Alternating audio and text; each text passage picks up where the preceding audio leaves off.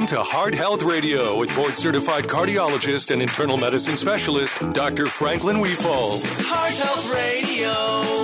Heart Health Radio. HeartHealthRadio.com. Heart Health Radio. Heart Health Radio is meant for information purposes only. Before taking any action, talk to your doctor. This is Heart Health Radio on the Heart Health Radio Network. I'm Dave Alexander. This is Dr. Franklin Weefall. Hello, sir. It's a new day. Have you had a good week? Well, yeah, I had a good week, and Friday was a great day for the country. We got the vaccine, at least the first vaccine, approved. Yeah.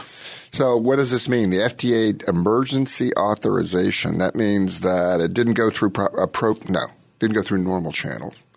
And they say, yes, we're going to use it. We're going to give you the authorization. So they're shipping it.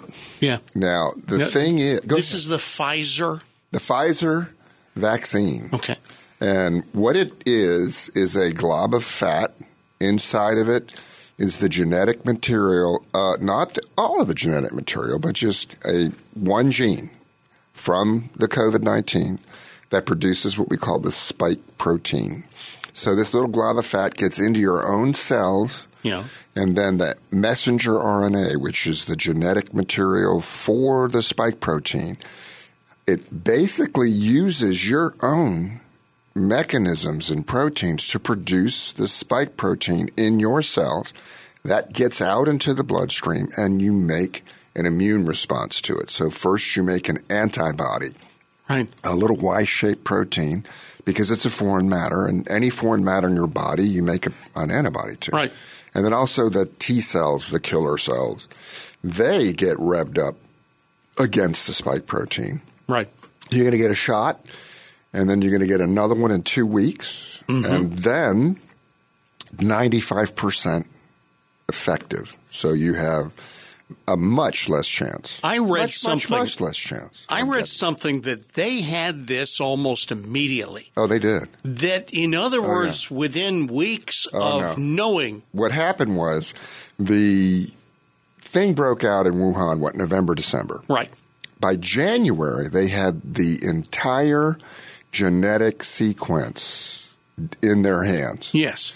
So then Pfizer and their associates found the spike protein, and they knew that was going to be the target. Now, they call it coronavirus like a crown. Corona's a crown. The spike proteins are the things jutting out that look like a crown, like on the Statue of Liberty, those things sticking out. Yeah. So they already knew how to do this. They had the fat globules all figured out. They made the messenger RNA really in a day. I mean, nowadays. Wow. Okay, and so they had this. And the biggest issue was safety and efficacy, and they had to go through all these hoops and everything. But the great thing is, this is now the template. If the next COVID-26 comes by, boom, we got it. And they're not going to have to go through as many hoops, I think. So this is a brand new way of doing it. Now, the other virus, I'm going to do this. I do this. The other vaccine is being looked at. Yeah. And then there's a third one that's having some problems. Really? The AstraZeneca one. Because that is a adenovirus. So that's a virus that it's a common cold in a chimpanzee. Yeah. But it doesn't affect us. Yeah. So they took and spliced in the genetic material for the spike protein. So just imagine a virus. It's got the little DNA stuff in it. Yeah. They basically took some scissors and cut the adenovirus DNA and stuck in the DNA for the genetic instructions for the spike protein of COVID-19. So now that is a live virus. And the problem they had is they hired some company to manufacture it. Yeah. Well, they got back the first batch, and it was diluted. It had half the number of virus particles that some other batches had. Right. They said, well, let's go ahead and just use it. So they did that. Then they gave the booster shot in 2 weeks. It turned out the full dose followed by the full dose booster was 60% effective. Yes. But the half dose, which was the mistaken dose, got called a mistake. That's what it was. Followed by the full booster was 95% effective. This is what I laughed about last week. Yeah, they can't explain it. So we've got this one coming out. Yeah, okay. And we got a very similar vaccine coming out that's very similar to Pfizer's vaccine. It's an mRNA and a glob of stuff. So we're probably going to have 2 of the mRNA vaccines out within, say, a month. And then I do believe they're probably going to approve the AstraZeneca vaccine. And that's the one that probably, if it is 95% effective, will be the one most used in the world. Because the Pfizer vaccine, it has to be stored at minus 80 degrees. Yeah. Or else the messenger RNA, the genetic material for the spike protein, breaks down. So what you're going to have to do is get it out of this freezer, put it in dry ice. Not a problem. And then open it up, take it out, thaw it, shoot it. You don't have much time. But I still think that's going to work. I think it's going to work. If I can order a high-quality steak from Nebraska and have it shipped in dry ice overnight to dry ice to my doorstep, I can get this vaccine.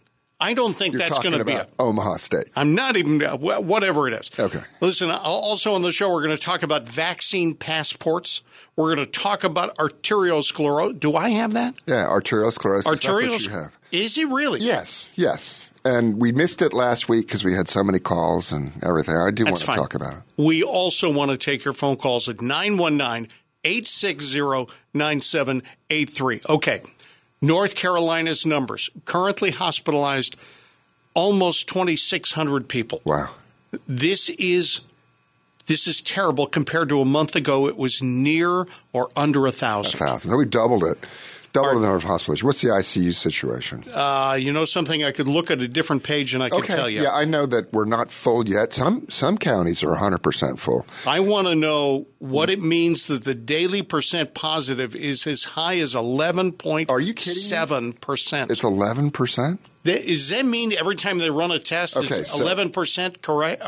So you have 100 people show up. Yeah. And out of those 100 people, 89 test negative. 11 test positive. Now, what is the target rate? It's 3%. So we're way ahead of the target rate. And North Carolina has a positivity. They say current 7-day positivity rate, I hope it's a comparable number, 10.9%. Yeah. In Virginia, total hospitalizations, 15,900. It's an unacceptable number. Yeah. On today's show, we're going to talk about shutdowns because we have a guest in the second hour. For those who listen to the podcast outside the Raleigh area or those in the Raleigh area, Ashley Smith, the founder of Reopen NC, will be on this show. Good man. Yeah, Rose Hoban is going to be talking in 25 minutes or so about the post-election challenge by Governor Roy Cooper, who says that he wants to separate the pandemic from politics. Yeah, knock wood. Good luck on that. Here's Governor Cooper. Yeah. Here's Governor Cooper talking about our situation. As cases across the country continue to rise, we've seen rapid increases in our key metrics here in North Carolina.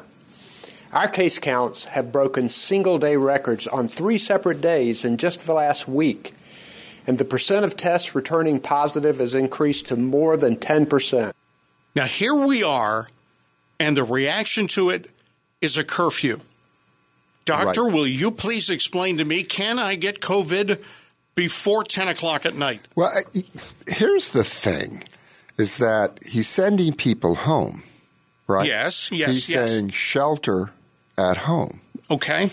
The latest statistics, 80% of the people who get infected at home. No. Okay? Yes. Okay, they're shutting down the elementary schools. Johnson County, big deal. No elementary school education. In Virginia? Richmond schools have already announced that next semester will be virtual only. All right, so what is the percentage of cases attributable to exposure in elementary schools? I don't know. 0.5%. All right, they're closing indoor dining and restaurant. Yeah. What's that exposure? 1.4%. Sporting events, 1%.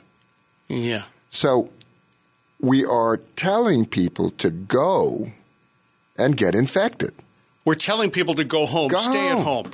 And then get infected at home. But how do you get infected at home if everybody's quarantined? You can't, really. You can't. So the whole concept is you go home and everybody stays home. Now, it's not going to happen. You can't do it. You can't do it. And they say, well, you can go to the grocery store. Well, you're leaving the house. And gets back to what we've been clamoring, and I like that word, clamoring about, is how Taiwan did it. 7 deaths in a country of 33 million people. And how did they do it? They had quarantine centers. They locked you up. So you got tested positive. You didn't go home. You didn't pass go. You didn't collect $200. Well, they might have paid them. But they put you in a special hotel room that was bought for and paid for as a quarantine center. They gave you a big screen TV. Yeah. They gave you an iPad, 3 meals a day. Yeah. And then you test negative a week later or 10 days later, you go home. You know what I've been saying at work? Yeah. You know what I've been saying at work forever? What? I said, they check us at the door. They check our temperature. Yeah. And I say, it's not high, is it? He said, no, it's a regular temperature. I said, you know something? COVID's terrible. But, 2 weeks at home, that's something. Because, I would like to be lazy for a couple of 2 weeks. weeks, yeah. Yeah. I don't want to get sick. I shouldn't joke about it. They have to be realistic. We have restaurants. And you have 21 Club. You ever heard of that? I've been there. Yeah. It's one of the best restaurants, one of the most famous places in New York. Well, it's been shut down. They can't do outdoor dining there. They don't have any space for it. Guess what? What? Going out of business. It is one of the most famous places to eat in the country. 21 Club. Gone. If you run a business, I want your phone call today. 919-860-9783. If you run a restaurant, please call us. Oh, yes, absolutely. If you've had to deal with this, I want to hear from you today. Sometimes people hear us talking and they think, well, that show is such high quality. Yeah, it must be syndicated and they're in Nebraska or something. Well, we're local. Call us. We're sort of syndicated. We're sort of syndicated. We got the network, but I'm telling you, people think, no, they're already talking about something else. They don't want to hear from me. I want to hear from you about anything. 919-860-9783. If you have a medical issue, please go ahead and tell us about it. No matter what it is. Yeah, we'll talk about it on the radio. We'll slide all this paper that we have in front of us It's kind to of the fun, side. actually. Yeah, it's better. We spend all this time planning the show, and then we carry over. We got so much stuff the left over. The best laid plans of Dave and Frank. All right, listen, call us up. This is Heart Health Radio. Coming up next, fake news or shame on the Heart Health Radio Network. Some people just ought to be ashamed. They should be. We've grown away from that concept, but every now and then on this show, we like to say, shame, shame, shame. Who are we shaming this time? Well, I'm shaming the journalists who have decided that they have to twist the truth and bend it for their political slant. I was in high school. I was editor of my high school newspaper where they teach us who, what, when, where, why. And now it's how can we mess up and ruin somebody else. NBC News. All right, here's their headline. Michigan House says nearly 30 lawmakers and staffers had tested positive for COVID after Rudy Giuliani testified. So what does that sound like? That sounds like Rudy Giuliani personally infected 30 people. Yes. But the truth is, it's that the Michigan House said nearly 30 people were infected this year. That they said it after Giuliani spoke. Yes. So, come on, people. And so you casually glance at that headline, and they must have people in the back room figuring out how they can slant these headlines so that they're, quote, unquote, oh, it's true, he said it after Giuliani did it. All right, here's the lead. Almost 30 staffers and members of Michigan's House of Representatives have contracted coronavirus this year, the Speaker's office said Wednesday, a week after former New York Mayor Rudy Giuliani testified maskless in the chamber. Doesn't it sound like somebody... But see, they can say, we're telling the truth because he said it after He said Julianne. it. You know, and just, I hate this. Yeah. I mean, it's just, why? Let's be honest. And, you notice now that NBC News is following the Hunter Biden story. Oh, well. Yeah, and that's a big story. Too bad it's not medical. Art in Raleigh, welcome to the radio program. You're on Heart Health Radio. Hi, Art. Hi, how you doing? Hey, Art. How you doing, doctor? Good. This is a situation. Monday, I was at an exercise class, and 2/3 of the way through, I passed out. Now, this is the fourth time in about 3 years that I passed out. Twice at home, once at a restaurant, and then once doing exercise. I quickly recover, and the emergency people get there and say my blood pressure is low. They take me to the hospital. I went to the Rex emergency room, and they did 4 hours of testing, blood pressure, EKGs, a couple of x-rays. And at the end of 4 hours, the doctor comes to me and says, we can't find anything wrong with you. Yeah, that's not unusual.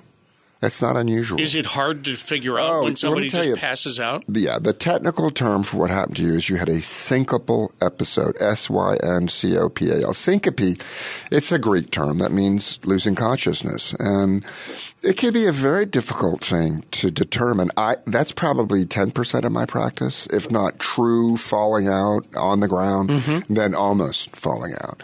And it's a combination. The diagnosis is difficult because it's a combination of things. It could be the heart, the electricity in the heart goes bad. That's my alley. So you could have a heart electricity that pauses. And you can't tell if you're just sitting in the emergency room because it didn't pause while you were in the emergency room. Sure. Or your heart going to be really fast, beating really fast. And then the heart, when the electricity is so fast, the heart can't keep up and there's no blood pressure and you fall out. That's not me. Yeah, but of course, you didn't have it in the emergency room. You had it outside the emergency room. Art, how vigorous was the recent incident? Were you really working hard? No, I was working moderately. I had a little 4-pound weight, so I didn't have any problem. But all of a sudden, this is the same thing as all 4 incidents. I feel a little lightheaded. Yeah. And the next thing I know, I'm on the floor. Great. And actually, they had a nurse there in a minute or two, and I became conscious. It took me about 3 to 4 minutes to come back because there was a clock on the wall. Okay. I knew that. And then the emergency people came, and they take my blood pressure, and it's slow. And eventually, throughout the time, it gets better and better and better. Yeah. So when the doctor says, I can't find anything wrong with you, she said, my signs are very good. Yeah, I think I know. And let me just go introduce this. There is something to do with the sudden dilatation or relaxing of your arteries, and we've talked about this before on the show. And it's called vasovagal. Now, let me give you an example. Okay, and this is a family show, so I got to be careful about what I say. But when you have you're plugged up from below, and then all of a sudden you unplug and you have a large bowel movement, that feeling of flushed, and you get a little lightheaded. Yep. Okay. Then some people get the same response when they lift heavy objects, and we call it a Valsalva, where you're straining and you're not letting air flow out of your lungs. Okay, that's called the Valsalva maneuver. Now, there's a excitement, autonomic nervous systems. You see a tiger coming after you. The adrenaline comes out. Your blood sugar goes up, and you run like a madman. Well, there's the negative, and the negative is the vagus nerve. It gets acetylcholine, and it's the opposite. It slows your heart down, and it dilates your arteries. So I had a guy who had seizures, quote unquote, and he was on an anti-seizure medicine, and he finally came to see me, and he was still having seizures. And basically I said, all right, tell me when you have your seizures. And he said, it's embarrassing. I haven't told a doctor. I said, tell me. He says, every now and then I get diarrhea. And I sit on the toilet, and I blast off, and I pass out. And then I roll around on the ground shaking, having a seizure. Well, I think that what happened, and I'm not diagnosing you, but I think this is an important thing. You need to go see a doctor and talk to him or her. What kind of a doctor? I'm going to see my family doctor. Yeah, I think this is vasovagal syncope. I think that, and you were lifting, and you were grunting, and you had a Valsalva, And but the other 3 times I didn't have that. I was just standing twice in the kitchen and once sitting down eating in the restaurant. And it could still happen because there's something called neurocardiogenic syncope, which is very similar, which is where out of the blue, your brain sends the wrong signals, the heart doesn't respond right, and you pass out. One of the things, I find this diagnosis a lot. And one of the things that you don't have a history of high blood pressure, do you? I had it for a little while, but then I took I haven't had high blood pressure for. Do you hydrate? Do you hydrate yourself? Or more. Do you drink a lot of water during the day? Some water. I'm probably not as much as I should. I have like 2 or 3 glasses. Okay. My wife says I should have. I won't get in trouble from the medical board by telling you this, but drink a lot of water. Right. And then go see your doctor. And there are several maneuvers I'm not going to tell you because I don't want you to do them at home. But there are several maneuvers a doctor can do to determine whether this is what you have. And, I don't think you have a brain tumor. Some people can have what we call mini seizures from a brain tumor, and they just pass out. They don't have What kind of a doctor should I see? Last time she sent me to a neurologist. I think it's a good idea to go to your primary care doctor. That's where I'm going Monday. Yeah, and make sure that they take their head out of the computer and look at you, okay? This is what's killing me with medicine nowadays is that your story is very interesting. You don't want to be an interesting patient, but your story is interesting because I think it has clues as to what this is. And it's very important you figure this out because you don't want to pass out driving. Yeah, right? that's what my wife is working at. Can I ask how old you are? 79. You see, it's very unusual for it to develop at this age. We're in the same age group. We're seniors, buddy, and I love it. But it's important for you to get this figured out. And have you ever had real bad dizzy spells when you, hurt yourself, like if you banged your arm? Because that's another thing. I've done a lot of the banging recently, but no, I don't have dizzy spells. How many total episodes have you had? My balance is not what it used to be. Really? If that means anything. Yeah. All right. Well, listen, call us back. Let us know. And good luck figuring it out. Just see my regular doctor and see what she's got to say. Yeah, but make sure you get it taken care of. Call us back and let me know what he or she decided to do. Thank you, Art.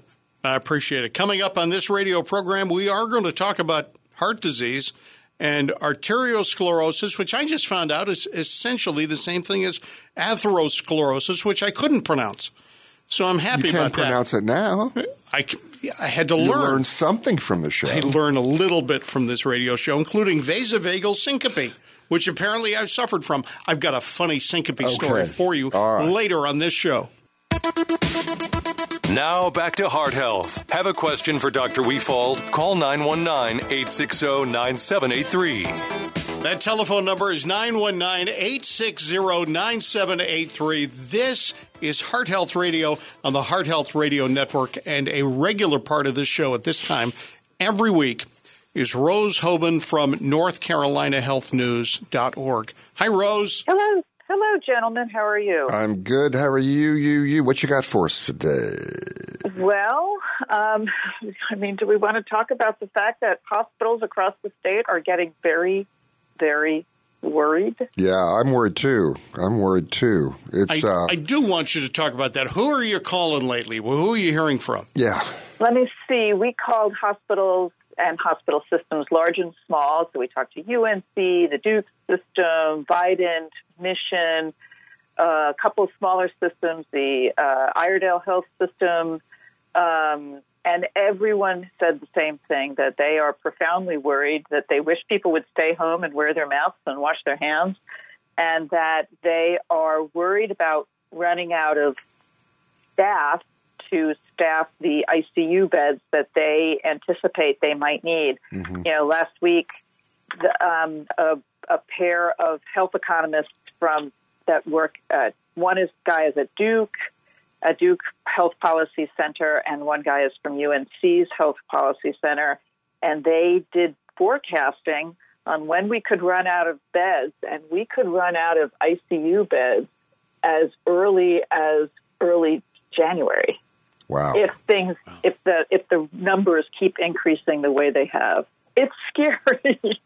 Well, how about the death rate? What are we seeing there? Is it still staying about 1.5% now? Oh, I have not crunched those numbers. I mean, we're still seeing a fair amount of deaths. I think one day this week it was 38. Well, there were 3,000 in the U.S. on Friday, which was extremely sobering because we're having a 9/11 every day. Yep. I mean, it's a 9/11 every day. That is the case. I want folks to know, when we talked to Rose Hoban from North Carolina Health News, Rose was at one time a nurse. Do you practice now, Rose, or you don't have the time? Well, one, I don't have the time, but two, I did not want to, create a conflict of interest. So say I was that makes sense. Right? So what I do is I do all of my continuing ed credits, and I keep my license up to date. What kind of nurse were you? I spent a couple years working in doing critical care trauma in an emergency department. That's awesome. In the 90s. That's awesome. And Rose does not. I don't think I've ever learned anything as quickly as I did then. And you're editing now, and you're writing. You don't get a chance every week to write. I know that because I look at the website. Yeah. But you did this week, and you wrote about Governor Cooper, about the depoliticization of the pandemic and something called the Kardashian effect. Would you explain that to us? I don't get that. Well, I mean, think about it. I mean, it's Kim Kardashian's Instagram. It's NASCAR drivers with logos on them. It's how do you reach people, and you can't just have one message that you think is going to go to everyone. It's reaching all kinds of people with all kinds of messages. So I spoke to psychologists and behavioral economists and folks around the state, and they talked about things like some people, there may need to be a religious leader speaking from their pulpit saying, hey, folks, this is about, love thy neighbor. This is about taking care of your neighbor. Right. Other folks, it might be Kim Kardashian, or it might be a NASCAR driver. So, and I did talk to Secretary Cohen, and I said, how are you folks going about doing this? And she said that they do have folks at the Department of Health and Human Services who are calling around the state, talking to local leaders who, to say, hey, can you, influence folks? Can you spread the message in your communities? So, for example, I spoke to the county economic development manager in Graham County, which is all the way out in the western part of the state. And she said that there's been the chair of their county commission, who's a Republican, small government type guy, but he's going around, he's wearing a mask, he's leading by example, he's talking to folks. I also spoke to a minister out there. I asked her, who else can I speak to? So she spoke to a minister on the other side of the aisle, and he's doing the same kind of things with his congregation. So a lot of the consensus, though, is that shaming people is not the way to get them to change their behavior. Absolutely not. Right. The best way to get people to change their behavior is to listen to them and help them talk through the thing that they're worried about, and then help them understand that, okay, well, this is part of what mask wearing is trying to address. And and acknowledging, like normalizing, it is really hard to not see your entire family at Thanksgiving. Yeah. It was interesting, too. I was on a webinar this week that was led by the American Public Health Association and the very famous vaccine researcher, a fellow named Paul Offit, who, has developed vaccines. He's been targeted by folks who are against vaccinations. And he got up and he said, I am a vaccine skeptic. I have to be a vaccine skeptic in my job. I have to look critically at the data. And it's really important to acknowledge people's fears and then help them understand what perhaps the data is, or perhaps what the rationale is for doing the things to mitigate. Yeah, because now, for us all to get back to normal, it's going to require lots of people getting shot.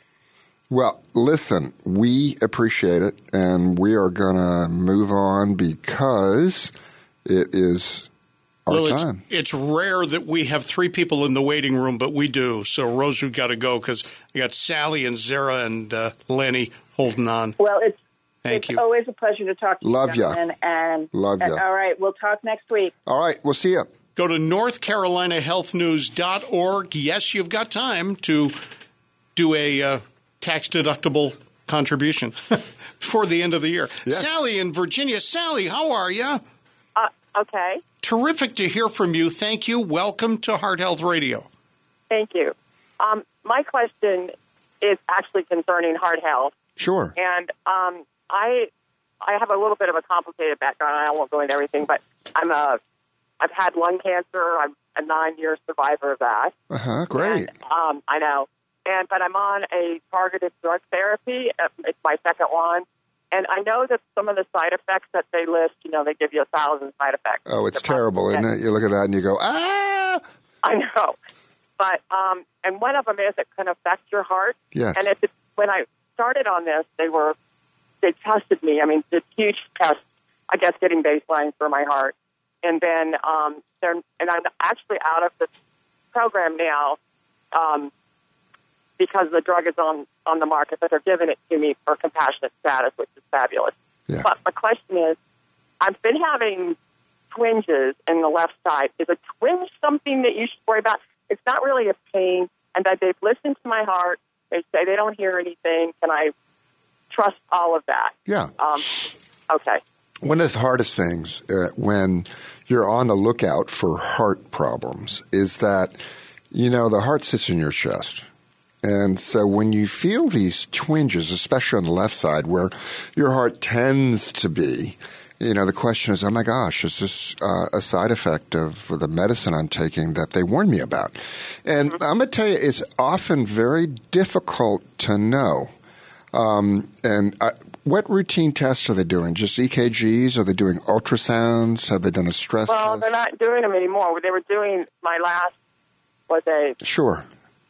An ultrasound line. Sure. They call that an echo. Mm-hmm. And everything looked fine. That was back in February. How long does it take for problems to develop? If there is? It's hard to say. Twinges, is it like in your armpit or is it near your breast? Where would you say it is? Is it a tenderness? How would you describe it? It's not really a pain. It's more like a little twinge, like I know it's there. Yeah. And does it come on when you're exercising? Does it happen when you're stressed, or does it just out of the blue? More when I'm anxious. I'm sorry? When she's anxious. Yeah. Okay, so what could it be? It could be a lot of different things. And is this something you've been having after you got tested? In other words, is this something new that's come on since you used to get tested with the ultrasounds and stuff? Okay. I'm sorry, was that a question? Yeah, the question is it new? I mean, are these twinges new? Is it new? Yeah, it's new within the last 6 months, I would say. Okay. And is there a family history of heart trouble in your family? Yeah, actually, my father, I mean, they were old. Yeah. He was 90, and he died of heart. Okay. And my mom did, too. She was 89. So. Okay, so I'm going to be like I am in my office. I'm going to say, I don't know. But I am going to say that since you haven't been tested in a while, it might be in your best interest to go see your doctor and see if they want to do a stress test and see if they want to do an ultrasound. One of the things that we've learned is that females and women like yourself often present with atypical symptoms. In other words, a man might say, I've got mid-sternal tightness. There's an elephant on my chest that goes to my left arm, and I'm short of breath. But for a lot of women, it's silent, or the symptoms are very unusual. But really, they're more common than the classic symptom. Mm-hmm. So you sound great, but my feeling would be that since these symptoms are coming on and you haven't been tested in a while since they've come on, I would go see your doctor and say, look, I'm having these twinges in my chest. They come on mainly when I'm upset. I think that it would be helpful for you to get a test, especially something called a stress test, and see if there's any problem going on. And then, you've got in the back of your mind, this medicine I took and I'm taking could have a heart complication. So I think there's two reasons to do it. Number one, because the symptoms are not specific, and yet women are often underdiagnosed because their symptoms are not like what we have heard is classic. So that's what I would do, is get it checked out with some testing. But congratulations on beating these medical problems. We're really proud of you. Thank you, Sally. Zira in Holly Springs. Hi. Hi, how are you? Hey, what's up? Well, I just started listening to your show a few weeks ago. Yes. Thank you. And Dr. Weefeld talked about multiple vitamins and supplements. And my husband and I just started taking this thing called Focus Factor. Yeah, Focus Factor. I've heard about it. Yeah, I don't know if it's doing any good or not. We just started taking it recently. Okay. We started taking it on 12/3.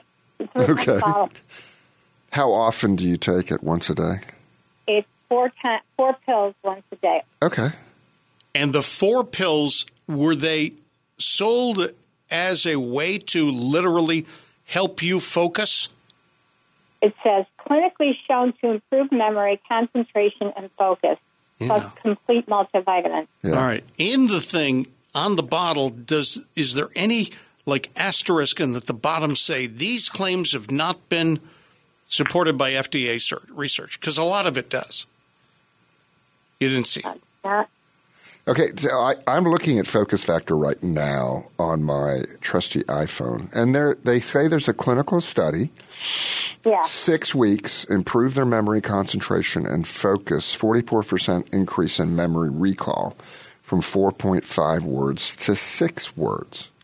So they've done some sort of study. I don't know if it's peer-reviewed. You know, peer-reviewed means that they did the study, and then they had some experts look at it.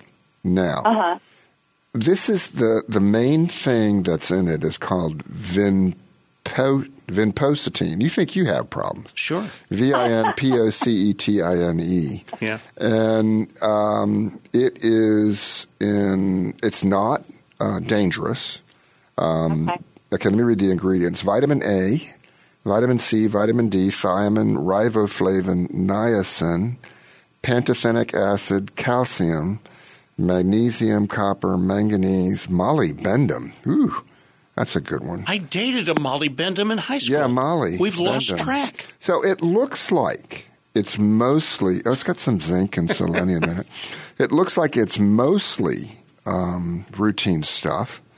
But then this one ingredient, vinpocetine, and it's banned in Australia. So maybe they're not doing it right. But I tell you, let's do this. Yeah. All right, let's do a memory test on you, okay? No. Now, listen. The way you do these memory tests is I'm going to give you 4 words, okay? Okay. 4 words. And then you're going to call back in 1 hour. You're going to promise me you're not going to write these down. Okay. Okay? Mary, Sue, Jane, and puppy dog or puppy. Mary, Sue, Jane, and puppy. And let's see, you call back in an hour, and you can do that. Now, what they say is if you could do 4 of those words, then in 6 weeks, you could do 8 words. And then in 9 weeks, so I don't know. But here's the thing. I don't think it'll hurt you. I don't think that other medicine that's in it is going to hurt you. But test yourself out and see if it works. Yeah, I don't really like taking pills, so I don't want to take these if they're not really helping me. Yeah. What made you decide to do it? My husband. He did. Uh-oh. Yeah. Was he complaining you couldn't remember to make his favorite dinner on Saturday nights? That's not. No, but I noticed I have forgotten. I'll run upstairs to get something, and it's like, what did I come up here for? Or he'll tell me something, and later that day, I'll say, you didn't tell me that. He'll go, yes, I did. All right. Well, all right. We got to wrap this up. But Zira, let me just tell you something that a doctor told me.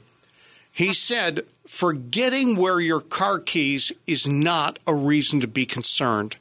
Now, Dr. Weefold's going to correct me if I'm wrong on this, but if you stand there with some shiny things in your hand and say, I wonder what these are for, that's something to be concerned about.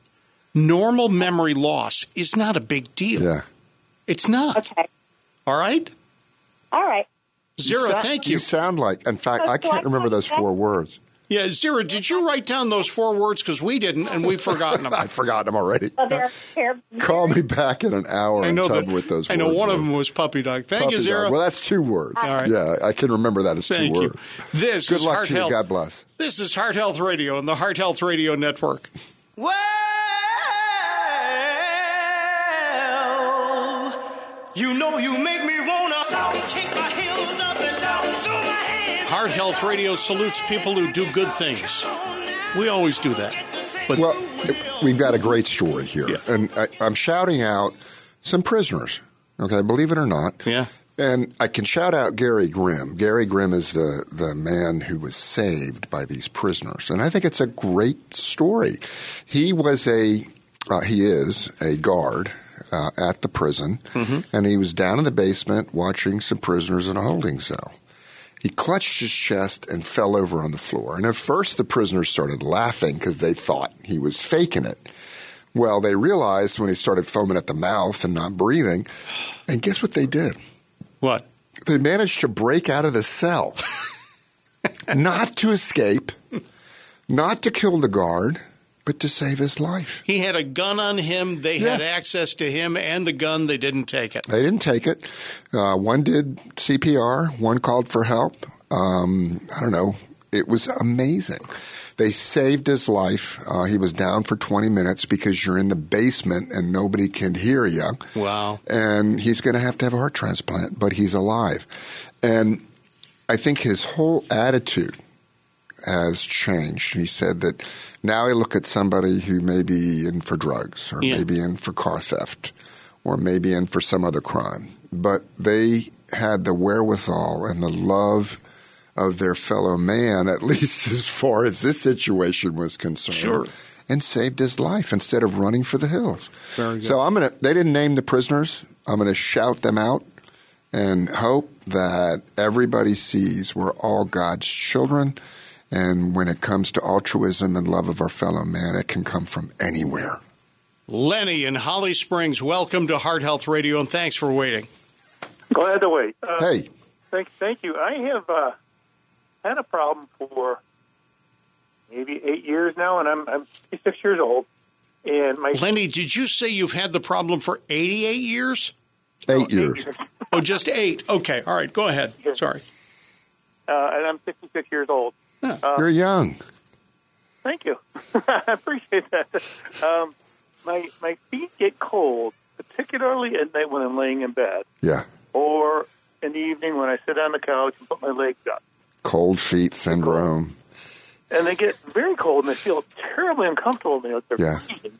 And sometimes I ask my wife to feel them. She says they don't really feel that cold. So that she says they feel cold. Freezing. Lenny, does she agree She with agrees you? when she feels them that you're cold? Say that again? She agrees that they're cold. You have, feel my toes, honey. And she says, wow, they're cold. No. She says they're not cold. Correct. Okay. I get this too. Yeah, and I hate to say it. Let me ask you a question. Do you have diabetes? No. Have you ever had a back surgery or a back injury? I have had back injury. Yeah. When you say they're cold, do they look purple or they look fine and healthy and fleshy? No, they look okay. Yeah. So the sensation of something cold when it's not cold can be a neuropathic problem. Okay, what does that mean? It means that your nerves are sensing something that's not there. And so, for example, and this is just as an example for you to, it's not you because you haven't had your leg cut off, but if somebody's had an amputation, a below-the-knee amputation, a lot of times their ankle itches. Okay? I'm serious. And they will actually reach down and scratch the air. So the nervous system is an incredible thing. And I think, number one, you should have a doctor feel your pulses anyway. because when somebody says that their distal extremities are cold, it often is because circulation is bad. And if it's only the toes and the fingers, there's something called Raynaud's phenomenon. Raynaud, R-A-Y-N-A-U-D, was a French physician, and he diagnosed that the arteries could spasm, and and usually, I mean, I've seen it. I see it all the time, but the toes turn purple. And your wife would say, "Ooh, don't get into bed. Your toes are cold." Right. So it sounds like, though, you've got good circulation, at least as far as I can tell. It could be, and I'm saying it could be, a neuropathy. And I would go see your doc and describe the symptoms. He or her may refer you for something called a pinprick test, where they electromyogram, and nerve conduction studies, and see if there is some nerve damage. Now, when I see this, it's usually in people who've had back problems. I'm talking about spinal stenosis, where their nerves have been damaged. And it's very common in diabetics. And mostly the complaints are numbness, tingling, or worse, pain. And pain, it feels like somebody's sticking daggers into their feet. It can be really bad. But people don't realize cold sensation can be a neuropathy problem. But I wouldn't rule out that you have a circulatory problem in the feet, although it's probably very unusual. So you're not alone, though. My feet were said to be cold, and I got kicked out of the bed once because they were so cold, and I even They literally were cold. Yeah, they were cold, and I don't even know why it went away. I mean, it must have been a cold heart or something. And later, Lenny, on this program or another episode of the program, we will discuss why it is that women's feet are really, really cold and why they feel the need to put their feet on our legs. Yes, that is absolutely right. And I think Lenny will have you back for that show. Lenny, let us know what they find out, okay? Well, I'm going to tell you this. I was at the doctor yesterday, and she did an EKG. Yeah. And everything was okay. Okay. Well, I mean, usually the heart, the heart is usually not the problem. It's not, people would think, well, the heart's not working, it's pumping cold blood. But that's not what's happening.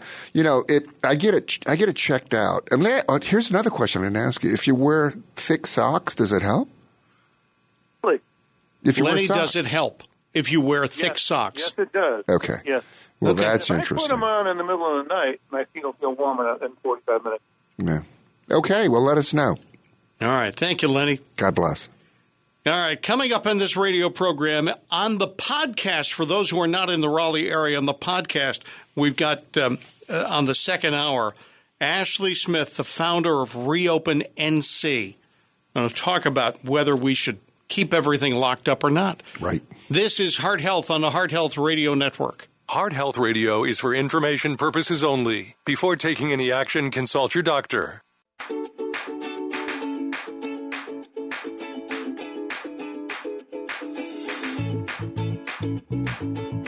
Welcome to Heart Health Radio with board-certified cardiologist and internal medicine specialist, Dr. Franklin Weefall. Heart Health Radio. Heart Health Radio. Oh, hearthealthradio.com. Heart Health Radio. Heart Health Radio is meant for information purposes only. Before taking any action, talk to your doctor. This is Heart Health Radio on the Heart Health Radio Network. Our telephone number, it's been busy, hasn't it? 919-860-9783. Here is Dr. Franklin Weefald. How you doing, sir? Good. The second hour is just as good as the first, if not better. I hope you stay. I really do. People sometimes, they come for the first hour, and I hope they stay for the pie or for the second show. Yeah, the pie. We never got to, though we teased it, never got to talking about socialized medicine or vaccine passports. Yeah. I've got a story about arteriosclerosis. But, it's kind of good because I really like the callers. Yeah.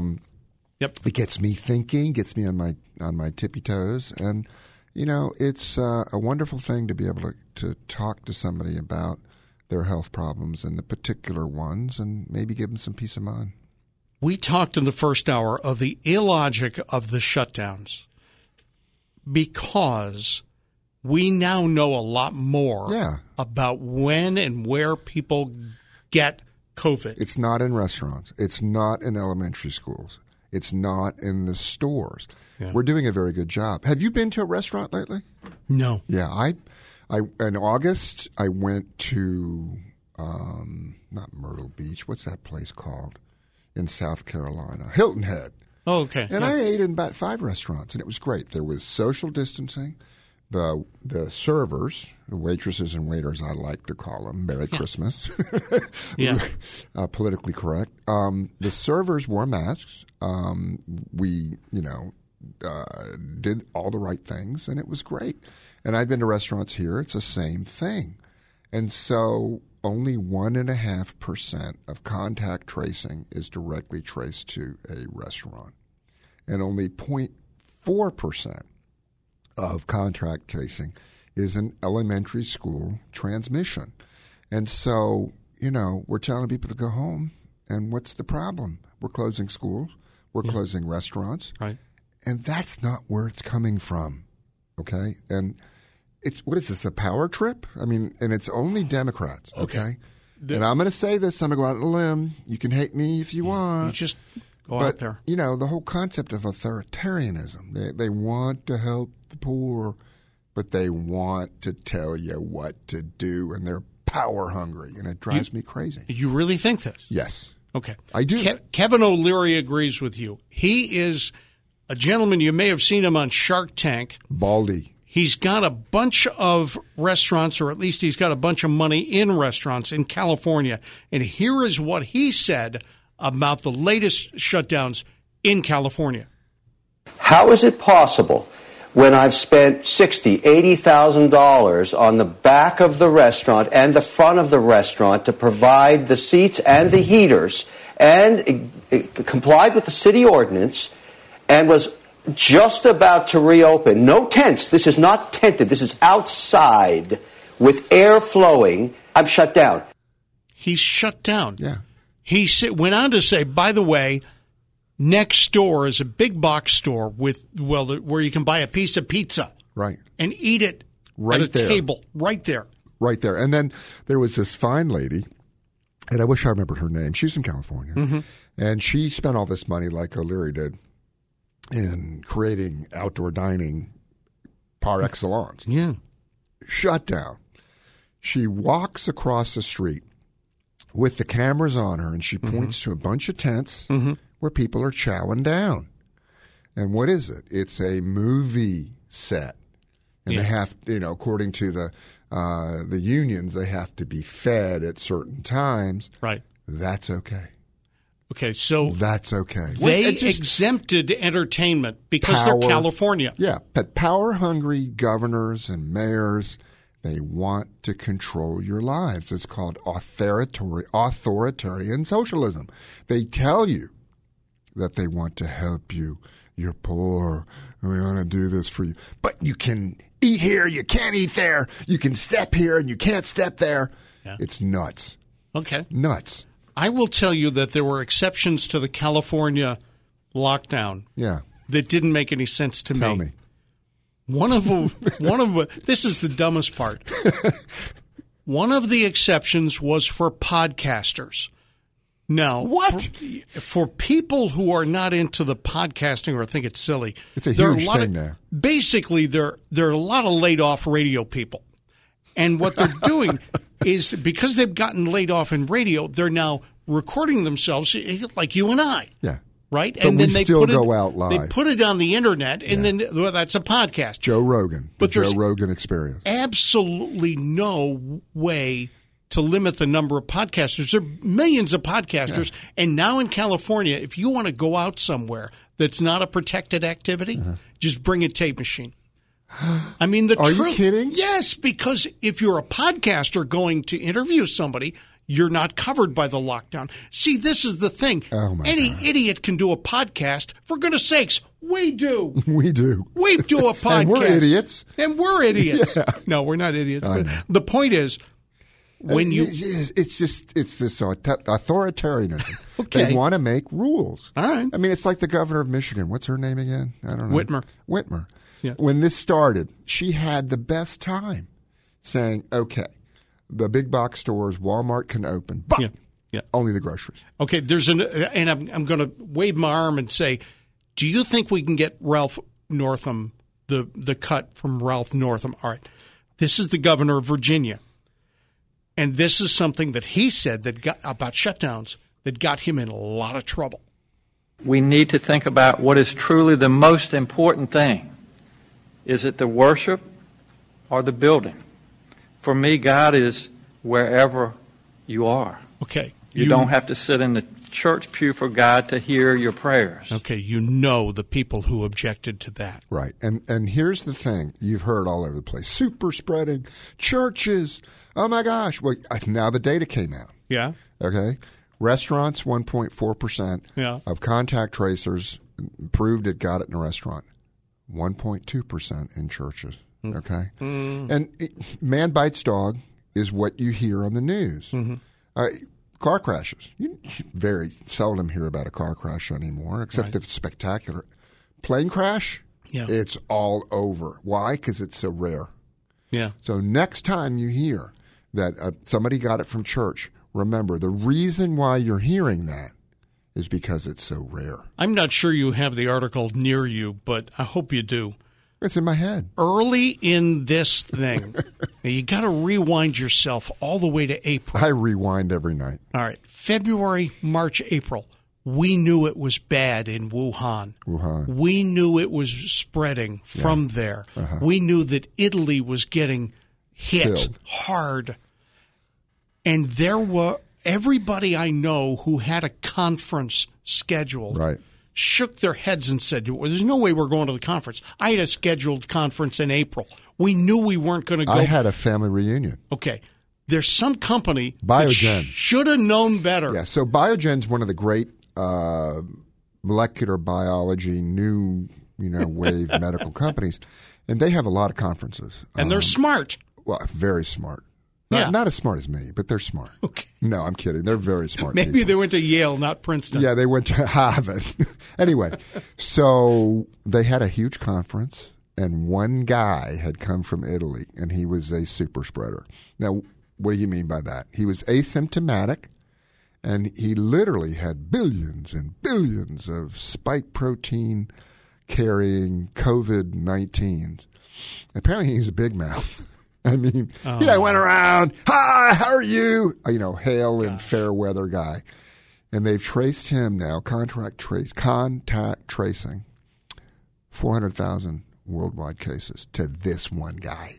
One guy. You mean that they spread to other people, other people. I mean, it's one guy goes to four people, then that four goes to four, and then so it's called exponential. So 2 spread it to 8, 8 spread it to 64. Let's pick up with Marie in Raleigh. Marie, bless you. How are you today? I'm just fine, and you guys sound really cheerful today. You know what it is? It's that the holidays are here. Merry Christmas. We love each other. And, it's the Christmas spirit. Christmas spirit was in those inmates. Instead of breaking out of the jail and running off and taking his gun, they saved his life. Yeah. That's Christ-like. That's Christian. Marie, do you have a medical question? You don't have to, but... Well, yes, I do. Fire away, baby. I have really dry eyes. Yeah. I went to the doctor, and he's given me eye drops and all. What kind did he give you? Oh, gosh. Is it a prescription one or just over-the-counter? One was over the counter, and then one he gave me to take at night. It's the one over the counter is Systane. Systane, yeah, and that's a lubricant. That's to get the juices there. Since your eye isn't making enough juice, it's sort of an artificial juice. Did he give you one? Brooke Shields used to advertise it. Well, there's one that a gel, and it's upstairs, and I don't know. And he gave me that. It's a gel. Do you put the gel in your eyes at night? Really? And it works, but I'm using. He said to use this that's over the counter every 2 hours, and it's been about 2 weeks. And he also said to take the other one just at night. Yeah.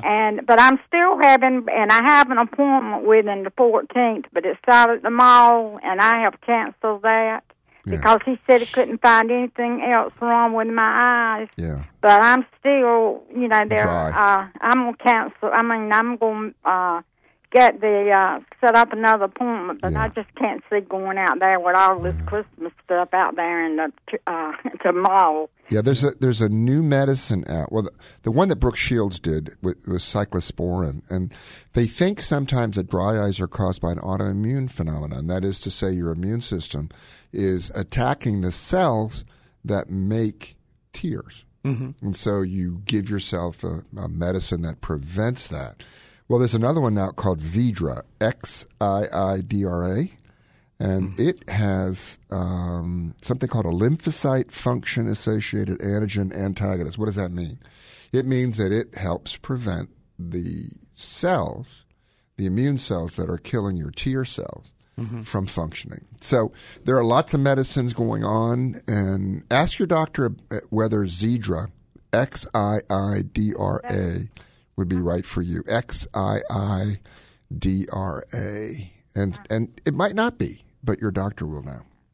Okay, well. Oh, and the other thing is, do you have your humidifier on in your house? No. Turn it on. Yeah, we got one. We need to get it out. But I have known you for 14 years. Really? Yes. Do you know that somebody once thought you were my wife? Your second wife. Yeah, no, well, my wife. Do you remember? Oh yeah, I remember that. We were at a. I decided to do something at Ham and Yam. You know what Ham and Yam is? Yeah, it's a Smithfield thing. Yeah, it's a festival. So for a couple $100, I had a thing in there. What's that called? A booth. A booth. Sure. And we had blood pressure checks and cholesterol checks and autographed pictures of me. And Marie was standing there, and a guy came up and says, "Oh, it's so nice to meet your wife." And Marie I thought that was great. Marie, take care of yourself. Thank you. Talk to your doctor before you change anything. And I blanked on the name, the Brooke Shields one. It's Restasis. Restasis. You've seen the commercials for that. So I'm not saying Marie needs Restasis, but I'm trying to educate that cysteine lubricates. Restasis actually goes to the source of the problem. For many people, not everybody with dry eyes. And that is an autoimmune phenomenon that prevents you from making tears. And then Xiidra works in a slightly different way and prevents the immune cells from working. All right. The shame segment coming up. Also, a lot of things we didn't get to in the first hour, including... For a couple of days now, a couple of shows now. Right, the problems with socialized medicine, vaccine passports. I do want to talk about arteriosclerosis and something called mindfulness. Have you ever heard of mindfulness? I call it mind your own business. Okay. Mindfulness. And can it help you reduce stress? I hope it does, but, maybe not. Maybe not. 919-860-9783. This is Heart Health on the Heart Health Radio Network.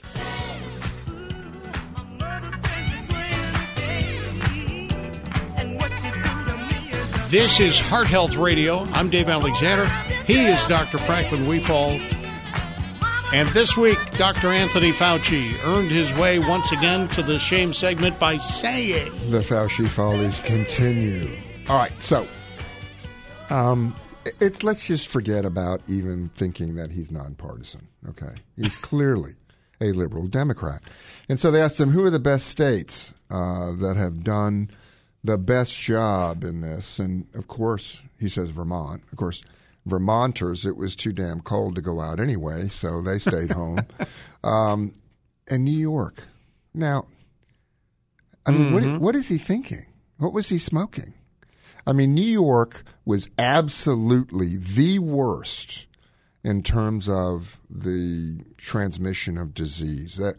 The subways, filthy, completely and totally. Right. The mayor of New York saying, "Come on down to Chinatown," and all this other stuff. And it was terrible. They didn't have enough PPE. They didn't personal protective equipment. They didn't have this. He's jumping up and down. I need 40,000 ventilators, blah, blah, blah, blah. And it all, was a mess. You don't think it was a good response? No. And I think the worst thing, and I'm not blaming Cuomo because we've talked about this before. I'm blaming Cuomo for a lot of things. Mm-hmm. But 10,000 people died in nursing homes because they made the decision to send infected people to nursing homes. Mm-hmm. And so, I don't think anybody else in their right mind thinks New York is doing a good job. And now this leads us, to the second Hall of Shame is Cuomo again shutting down everything because they're above 3% in their positivity rate. Now, you hear about this positivity. What does that mean? It just means the number of people positive divided by the number of tests you do. So you do 100 tests and three are positive. Now, the craziest thing, Staten Island, did you see that? They have orange zones, red. They always like to have color-coded zones. Yeah. Okay? Red, yellow, orange, pink. Well, the street, a dividing line, was between an orange and a yellow zone. Okay. There was one restaurant on one side of the street and one on the other, and they shut down the one, and they called the orange zone artificially determined by the streets. Right. They arrested the owner. And right across the street, you could literally walk across the street and go party hardy in the one across the street. This is why people don't want to listen to politicians, because the average Joe and the average Jane, not Karen, but the average Jane, knows this is ridiculous. 1.4% contract tracing to restaurants. That's even indoor dining. And 80% sheltering at home. I think you're going to like the interview with Ashley Smith, the founder of Reopen NC. She's going to be on the show in just a little bit. I think she's going to agree with you. Okay, socialized medicine. Fella he's in the UK, right? Well, and you don't pay anything for anything over in the UK. So this is compounded by the COVID thing. But I'm going to tell you, you want a hip replacement? I'll get your hip replacement next week. I know. And the thing about what's great about America is that we can do this. Now, do we have a perfect system? No. Are there people who need access to the medical system who can't have it? Yes. Do we have to become a socialized country and have socialized medicine? Now, what happens when the federal government owns everything? You know what happens. And in order to keep things down, in order to, satisfy the budget hawks and, satisfy AOC and the squad and all those people, you have to conserve money. You have to spend it in one place and not spend it in the other place. Yeah. There's a guy in the socialized medicine thing in Britain. Guess how long he's waiting for a hip replacement? Still ain't gotten it. 21 months. Wow. And so if you need a hip replacement, what does that mean? It means you're in pain. Yeah. I mean, you don't just go get a hip replacement because, you want a preemptive and last, another 20,000 miles. It's not like changing your shocks. Yeah, it hurts. So this guy's life has been ruined. He cannot get out of his chair. And, I mean, come on. It's a day in the hospital. In fact, they have same-day hip replacements now. They don't have drive-through hip replacement. Yet in the U.S. They have same-day knee replacement. But see, here's the thing. I had cardiac issues. My cardiac issues were such that I walked to my car uphill and I would feel some stress, some pain. Tightness, heaviness in my chest. Went into the doctor at Big Wake. It was a Tuesday. He said, I can get you in tomorrow. Yeah. And I said, no, that'd be silly. That's rushing things. He says, all right, I'll get you in Wednesday or Thursday. I mean, we're literally talking about having heart surgery 2 days later. Yeah. Okay. Well, I mean, the greatest thing in my experience, I had a kid who was playing basketball. He passed out. Yeah, another. We had the pass out guy in the last hour, but this guy passed out. And I'm listening to his heart, and it sounds like this: plop, plop, plop, plop, plop, plop. Yes. And I turned him over on one side. It was plop, and passed out. So I got an ultrasound. He had a tumor on his pulmonic valve, so the blood flowing out of the right heart. He had a tumor that was on the valve, and it was a plop valve. It was a ball valve. Yeah. And so it would open up and then close, open up and then close. Well, if he turned on one side, it couldn't open up because it had suddenly bled on the inside and he had no blood flow going out. So I called the chief of pediatric surgery, who I knew, a guy named Dr. Brown. John Brown was his real name. And he said, "You're kidding me." And at that time, we didn't have cell phones. We didn't have anything. But he trusted me on the reading of the ultrasound. He sent a helicopter, from Indianapolis. I was in South Bend at the time. The helicopter landed. I wheeled the guy out, put him in the helicopter. It took off. He had surgery. I saw the guy at 10 a.m. He had surgery at 2 p.m. He was home the next day at 8 a.m. That's America. Yeah, it is. It's America. And I don't want people to wait 21 months for a hip replacement and be in such pain that they can't live. All right. Yeah. I like it. We're going to talk about heart disease next half hour. Going to talk about mindfulness, which is this idea that you should become mindful and aware of your own emotions. And have something where you hum. And how they guide you. And perhaps some incense. and some New Age music. We'll talk about that coming up. And is it better than a pill? I don't know. We'll talk about that.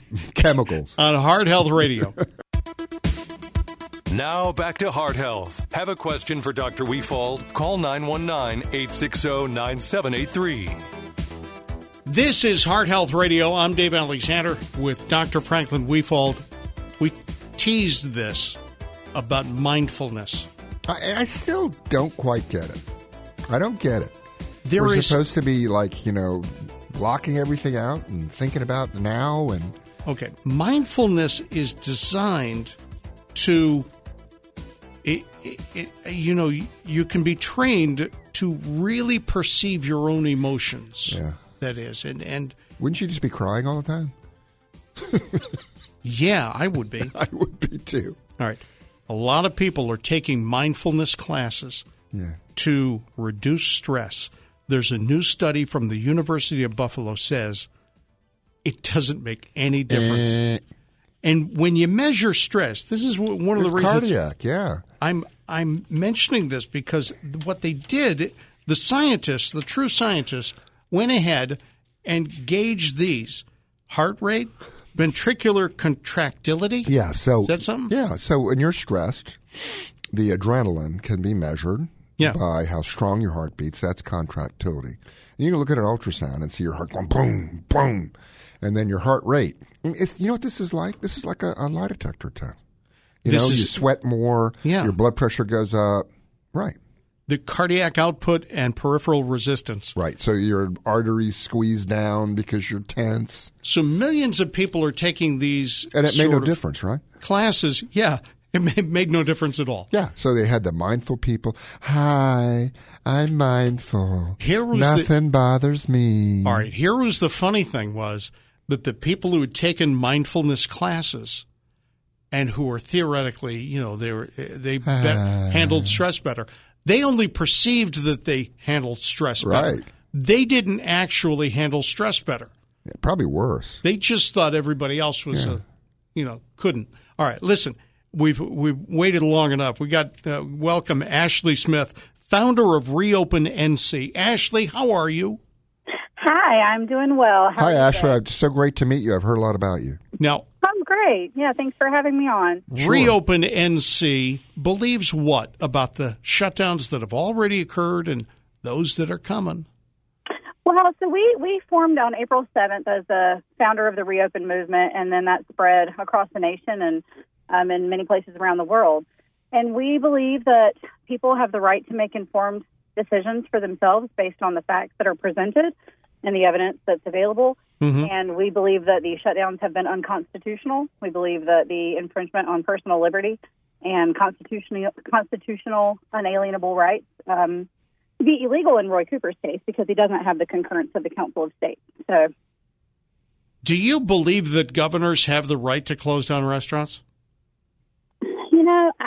I think under this particular set of circumstances, which is what I'll speak about, he did not.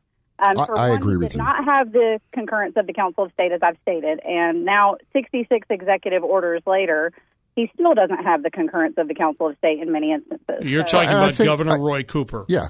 I think the science shows it makes no difference. I mean, okay, shut it down if there's some guy spreading salmonella. You know, they got some guy with salmonella. Yeah, fine. But when you only have a 1% chance of getting, or 1% of the people with COVID can trace it back to a restaurant, and you're going to close that, and you're going to close the churches where it's even less, and you're going to send people home, which is where they're getting it. I mean, it makes no sense to me. Well, and the other nonsensical part, what we've seen all along, is that Roy Cooper picks winners and losers because the corporate box stores have not been shut down at all. Absolutely. And all the people that would normally be shopping at their local hardware store or eating at their local mom-and-pop restaurant that was shut down are still going out. They're just all packing into selective places now. So what it has really been is a controlled, demolition of Small Business USA. Absolutely. And that's the real rub for many of us in our base of 90,000 plus members now. And that's been the ongoing message. You remember when Walmart, you go into Walmart in the beginning, but you could buy food, but 3 feet away from you, you couldn't touch that toy. You know? I mean, come on.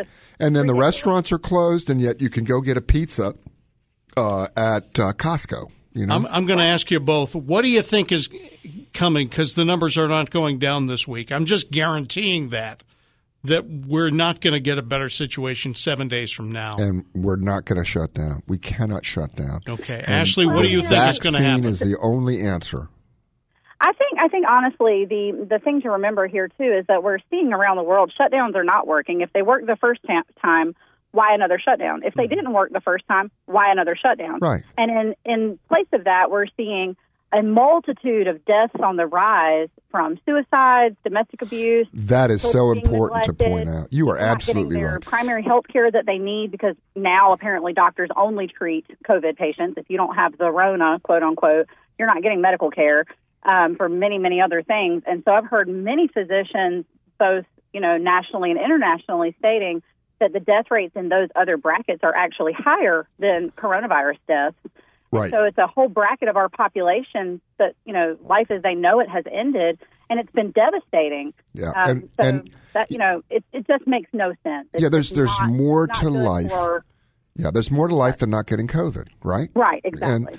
And if you look at the countries that, the socialists want us to be like, Sweden and France and Britain and Belgium, they're way ahead of us in per capita deaths. So what I think we ought to tell ourselves is that we actually did a pretty good job in a Western civilization country. We are not people who will just suddenly, like lemmings, squirm into home and do nothing. Mm-hmm. And I hate to keep pounding on this because Dave's sick of hearing the word Taiwan. Taiwan never shut down. You could go to a restaurant. You could go to school. Their concept was you find somebody who's positive, you don't send them home. Mm-hmm. You send them to a quarantine center for a week. And then they're fine. They can go back out again and not infect people. But if you have people, shaking, they're quaking in their boots, sheltering at home, that's where you get it.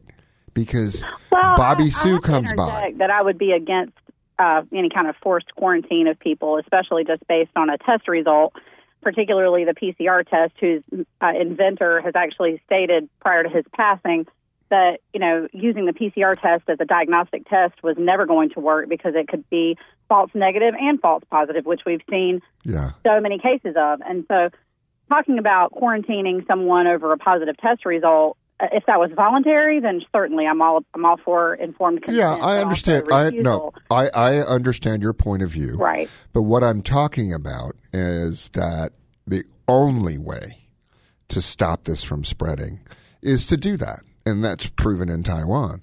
So in a country like ours, it's a virus with a very low percentage of deaths. This isn't something like, we're not talking about Ebola. We're not talking about, even certain pandemics that I remember growing up hearing about that had greater numbers of deaths than what the coronavirus has had worldwide. I believe the World Health Organization actually just downgraded the coronavirus from a pandemic status. Yeah. So it's certainly not something to be, fear the COVID. We all need to run and hide and quarantine ourselves if we sniffle. It's just getting to a point of ridiculous. Well, I'm going to say I agree with you on the opening situation. I think we can have different opinions on these, dangers of the virus. I come from an area that says that closings don't help, okay? And that's the whole point, and I agree with you 100%. All right, Ashley, we're going to let you go, but thank you very much. I want everybody to maybe, if you want to find out more, go to Facebook. Reopen NC has a Facebook page. Do you have a website generally? We do. We have a website, reopenncnow.com, and we are actually going into the next phase of our movement. So we're going to be doing some big things in the new year when the new legislative season starts. So we're looking forward to that. Ashley, thank you very much. Ashley Smith. Thank you for having me. I appreciate it. Hey, and good luck with your work. I do want to say something about false positives, false negatives that Ashley talked about. Okay, the PCR test, I disagree with her. It is the best and probably the only test. I disagree with that rapid antigen test being done because it's too many false positives. So the 97% accuracy of the PCR, which means there are only 3% false positive. Yeah. There are some false negatives, but there's no test that's perfect. Now, what she said about quarantining, you have no right to make somebody sick. And what I'm talking about as a country, the best thing to do would be, if those CDC tests had worked in the past, we could have nipped this in the bud. Now, hopefully people would have agreed to quarantine, but I doubt it in this country. In Formosa, I'll call it Formosa now, in Taiwan, there's a great article. A guy stepped out of his quarantine unit for 8 seconds and got caught. And, the whole point is... Wait. And 8 seconds. Yeah, but he got fined a bunch of money. He got fined the equivalent of $3,500. Yeah, 8 seconds out of his room. I wouldn't do that. But let me tell you, we could have nipped this in the bud for everybody if we did what China did. And I can't wait. And nobody's going to ask Fauci why China and Taiwan was successful. Not because China. He's got his fingers in the communist Chinese pie. Oh my gosh, he's got them in there. That's Dr. Franklin Weefald. Go ahead, write to him. Care of Weefald. All right. 919-860-9783 is the telephone number. If you've got a question that has to do with anything in medicine, go ahead and call us. 919-860-9783. Okay, so I've got arteriosclerosis. I've got hardening of the arteries. So this is a thing that I always want to tell people. I talk to some older patients, and I say, "What did your patients die? What did your family die of? Your father and mother?" They say, "Hardening of the arteries." And so that's a common term that people hear all the time, especially our older folks. So what does that really mean? Is it actually a real thing? And the answer is yes. So atherosclerosis becomes arteriosclerosis. It's all one and the same thing. Yeah. Your arteries, when you're born, are pristine. They're actually organs, okay? So they're not pipes. They're soft, squishy tissue, 3 or 4 layers. The inside is this paved, smooth surface where the blood flows through. Really? It's a blood vessel.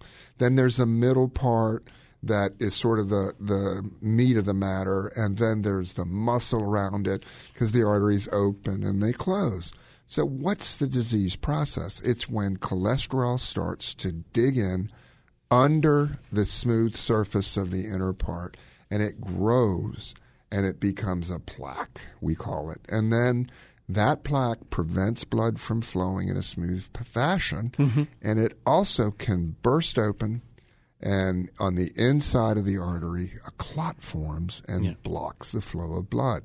Now, here's the good news. In most people, the immune system you have tries to get rid of the cholesterol that's built up inside that plaque. Right. And when it does, it creates inflammation. Now, the more inflammation you have, the greater the chance that plaque is going to burst open and cause a clot and block off the flow of blood inside your vessel. Well, when that inflammation happens, you get calcification. So calcium's formed. Now, calcium in those, you've seen calcium deposits, right? Yeah. They're hard. So if you open up someone's chest and look at their arteries when they've had extensive atherosclerosis, the arteries are actually hard. A normal artery, you can push and it's like squishy. Yeah. But when you get the calcium buildup, you actually get hardening of the arteries. They become hard to touch. And when they're like that, They can't open and close. They can't relax and constrict.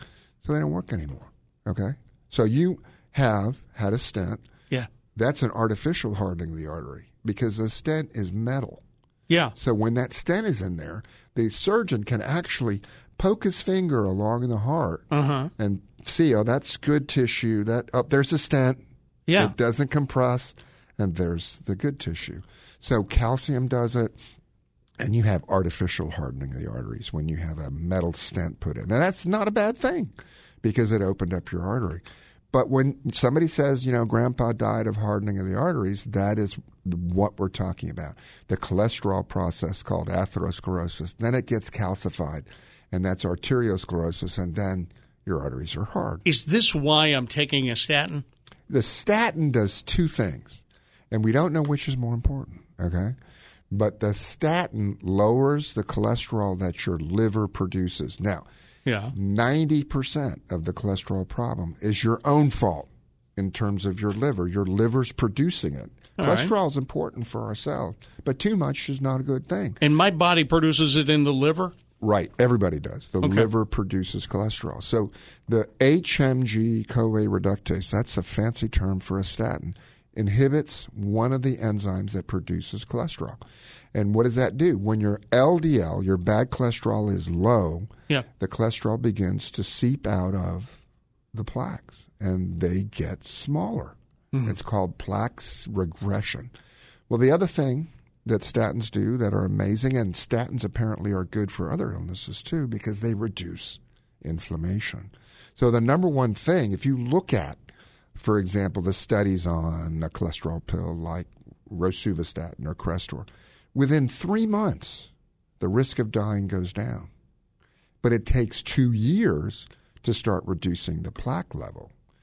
The inflammation has gone down, and it's inflammation that causes a heart attack. All right.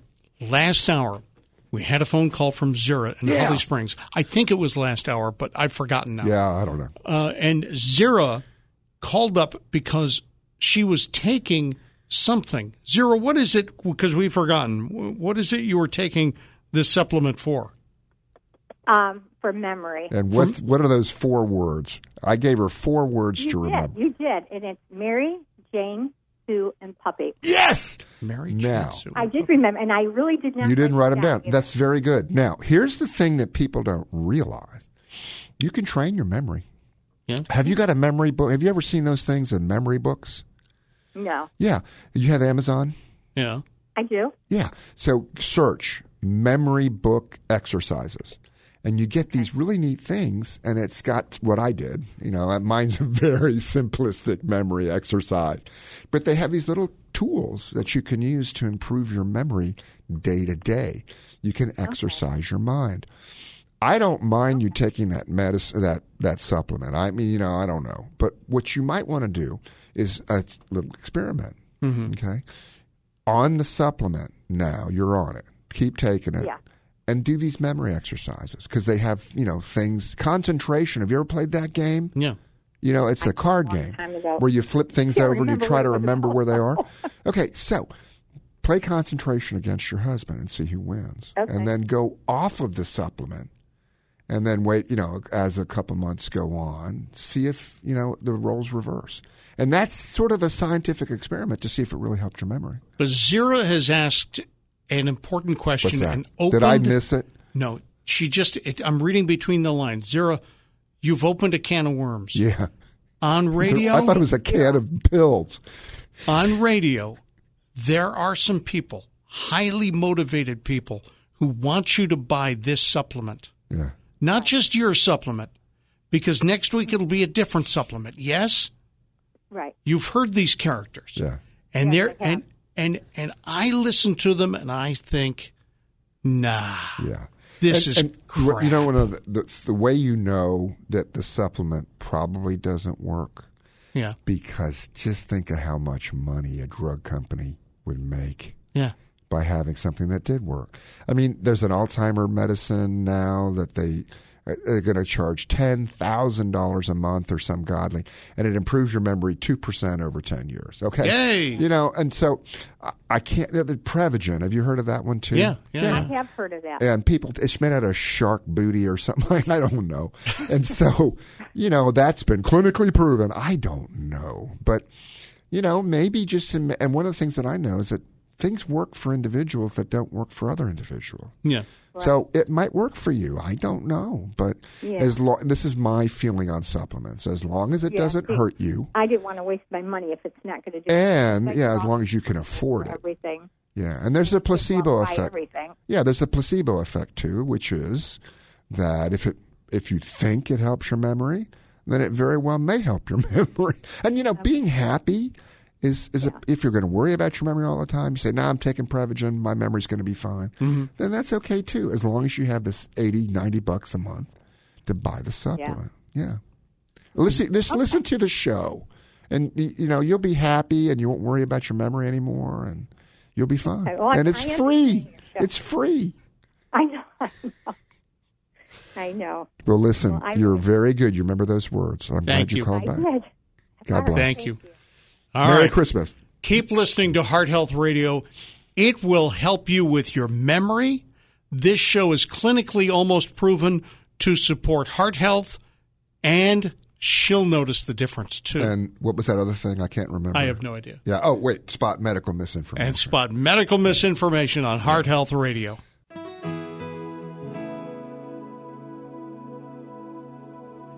Heart Health Radio is meant for information purposes only. Before taking any action, talk to your doctor. Telephone number 919-860-9783. Tammy in Four Oaks, we're so glad you called. Hi. Hi, Dave. How you guys doing? I'm doing good. What's up?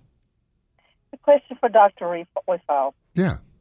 Yeah. I have one stent, and I have been on Plavix for 3 years. Oh, wow. Is this something that I will be on for the rest of my life? Good question, because I have this question all the time.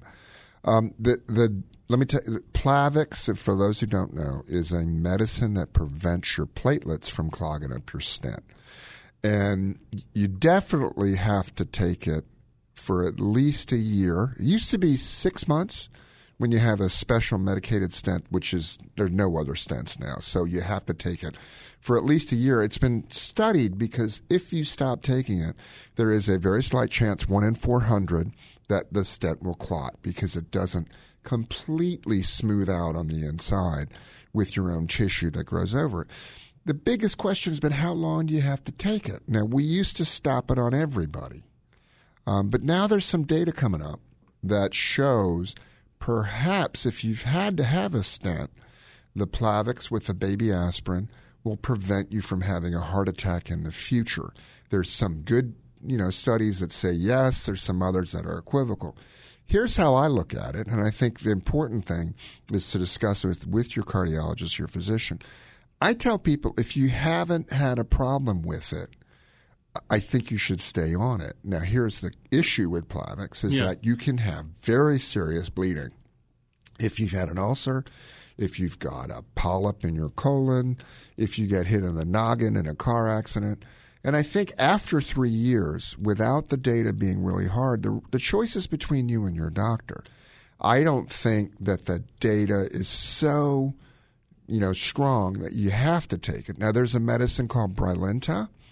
And they have some evidence that if you take a lower dose of Brilinta, it's very similar to Plavix, but some people think it's more potent, that if you continue to take that, it prevents a heart attack by about 1 in 1,000 people. Mm-hmm. But there's still a risk of bleeding. Anytime you take aspirin even, there's a risk of bleeding. So I tell my patients, I hate to say it, but I tell them, are you worried about bleeding? If they are, that I say, here's the evidence. If you go off of it, I'm not worried. Okay. But I generally keep people on it if there's no contraindication, because I sort of have this feeling that the studies that say it helps prevent a heart attack in the future are probably true. Now, I know that's a wishy-washy answer, but I'm not going to give you a hard and fast answer because there isn't one. Tammy, did I hear you say you have one stent? Yeah. Yes, 1 stent. And that's a good thing because you haven't had to have another, right? Right. What's your cholesterol? Is it real good? I don't remember, but I have to have blood work done every year for another issue I have. Uh-huh. But my LDL is always really good. It's below normal. Yeah.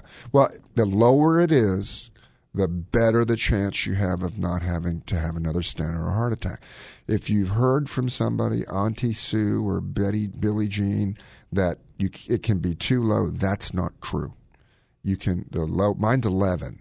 Okay, it used to be 178, and my plaque went away. It completely dissolved. It went to plaque heaven. So, if you're doing great, you're doing great. You sound wonderful. Are you exercising? I do a lot of work out in the yard. I love walking. How about walking? The thing that just came out, 35-minute walk 3 or 4 times a week reduces your risk of a heart attack by some percentage. So excellent. I know stopping and starting, gardening is good. But thank you, Tammy. Take a walk, Tammy. That's it. Heart Health Radio. Are we back. done? Yeah, we're done. We're back next week. Love to hear from you next week. Heart Health Radio on the Heart Health Radio Network. Heart Health Radio is for information purposes only. Before taking any action, consult your doctor.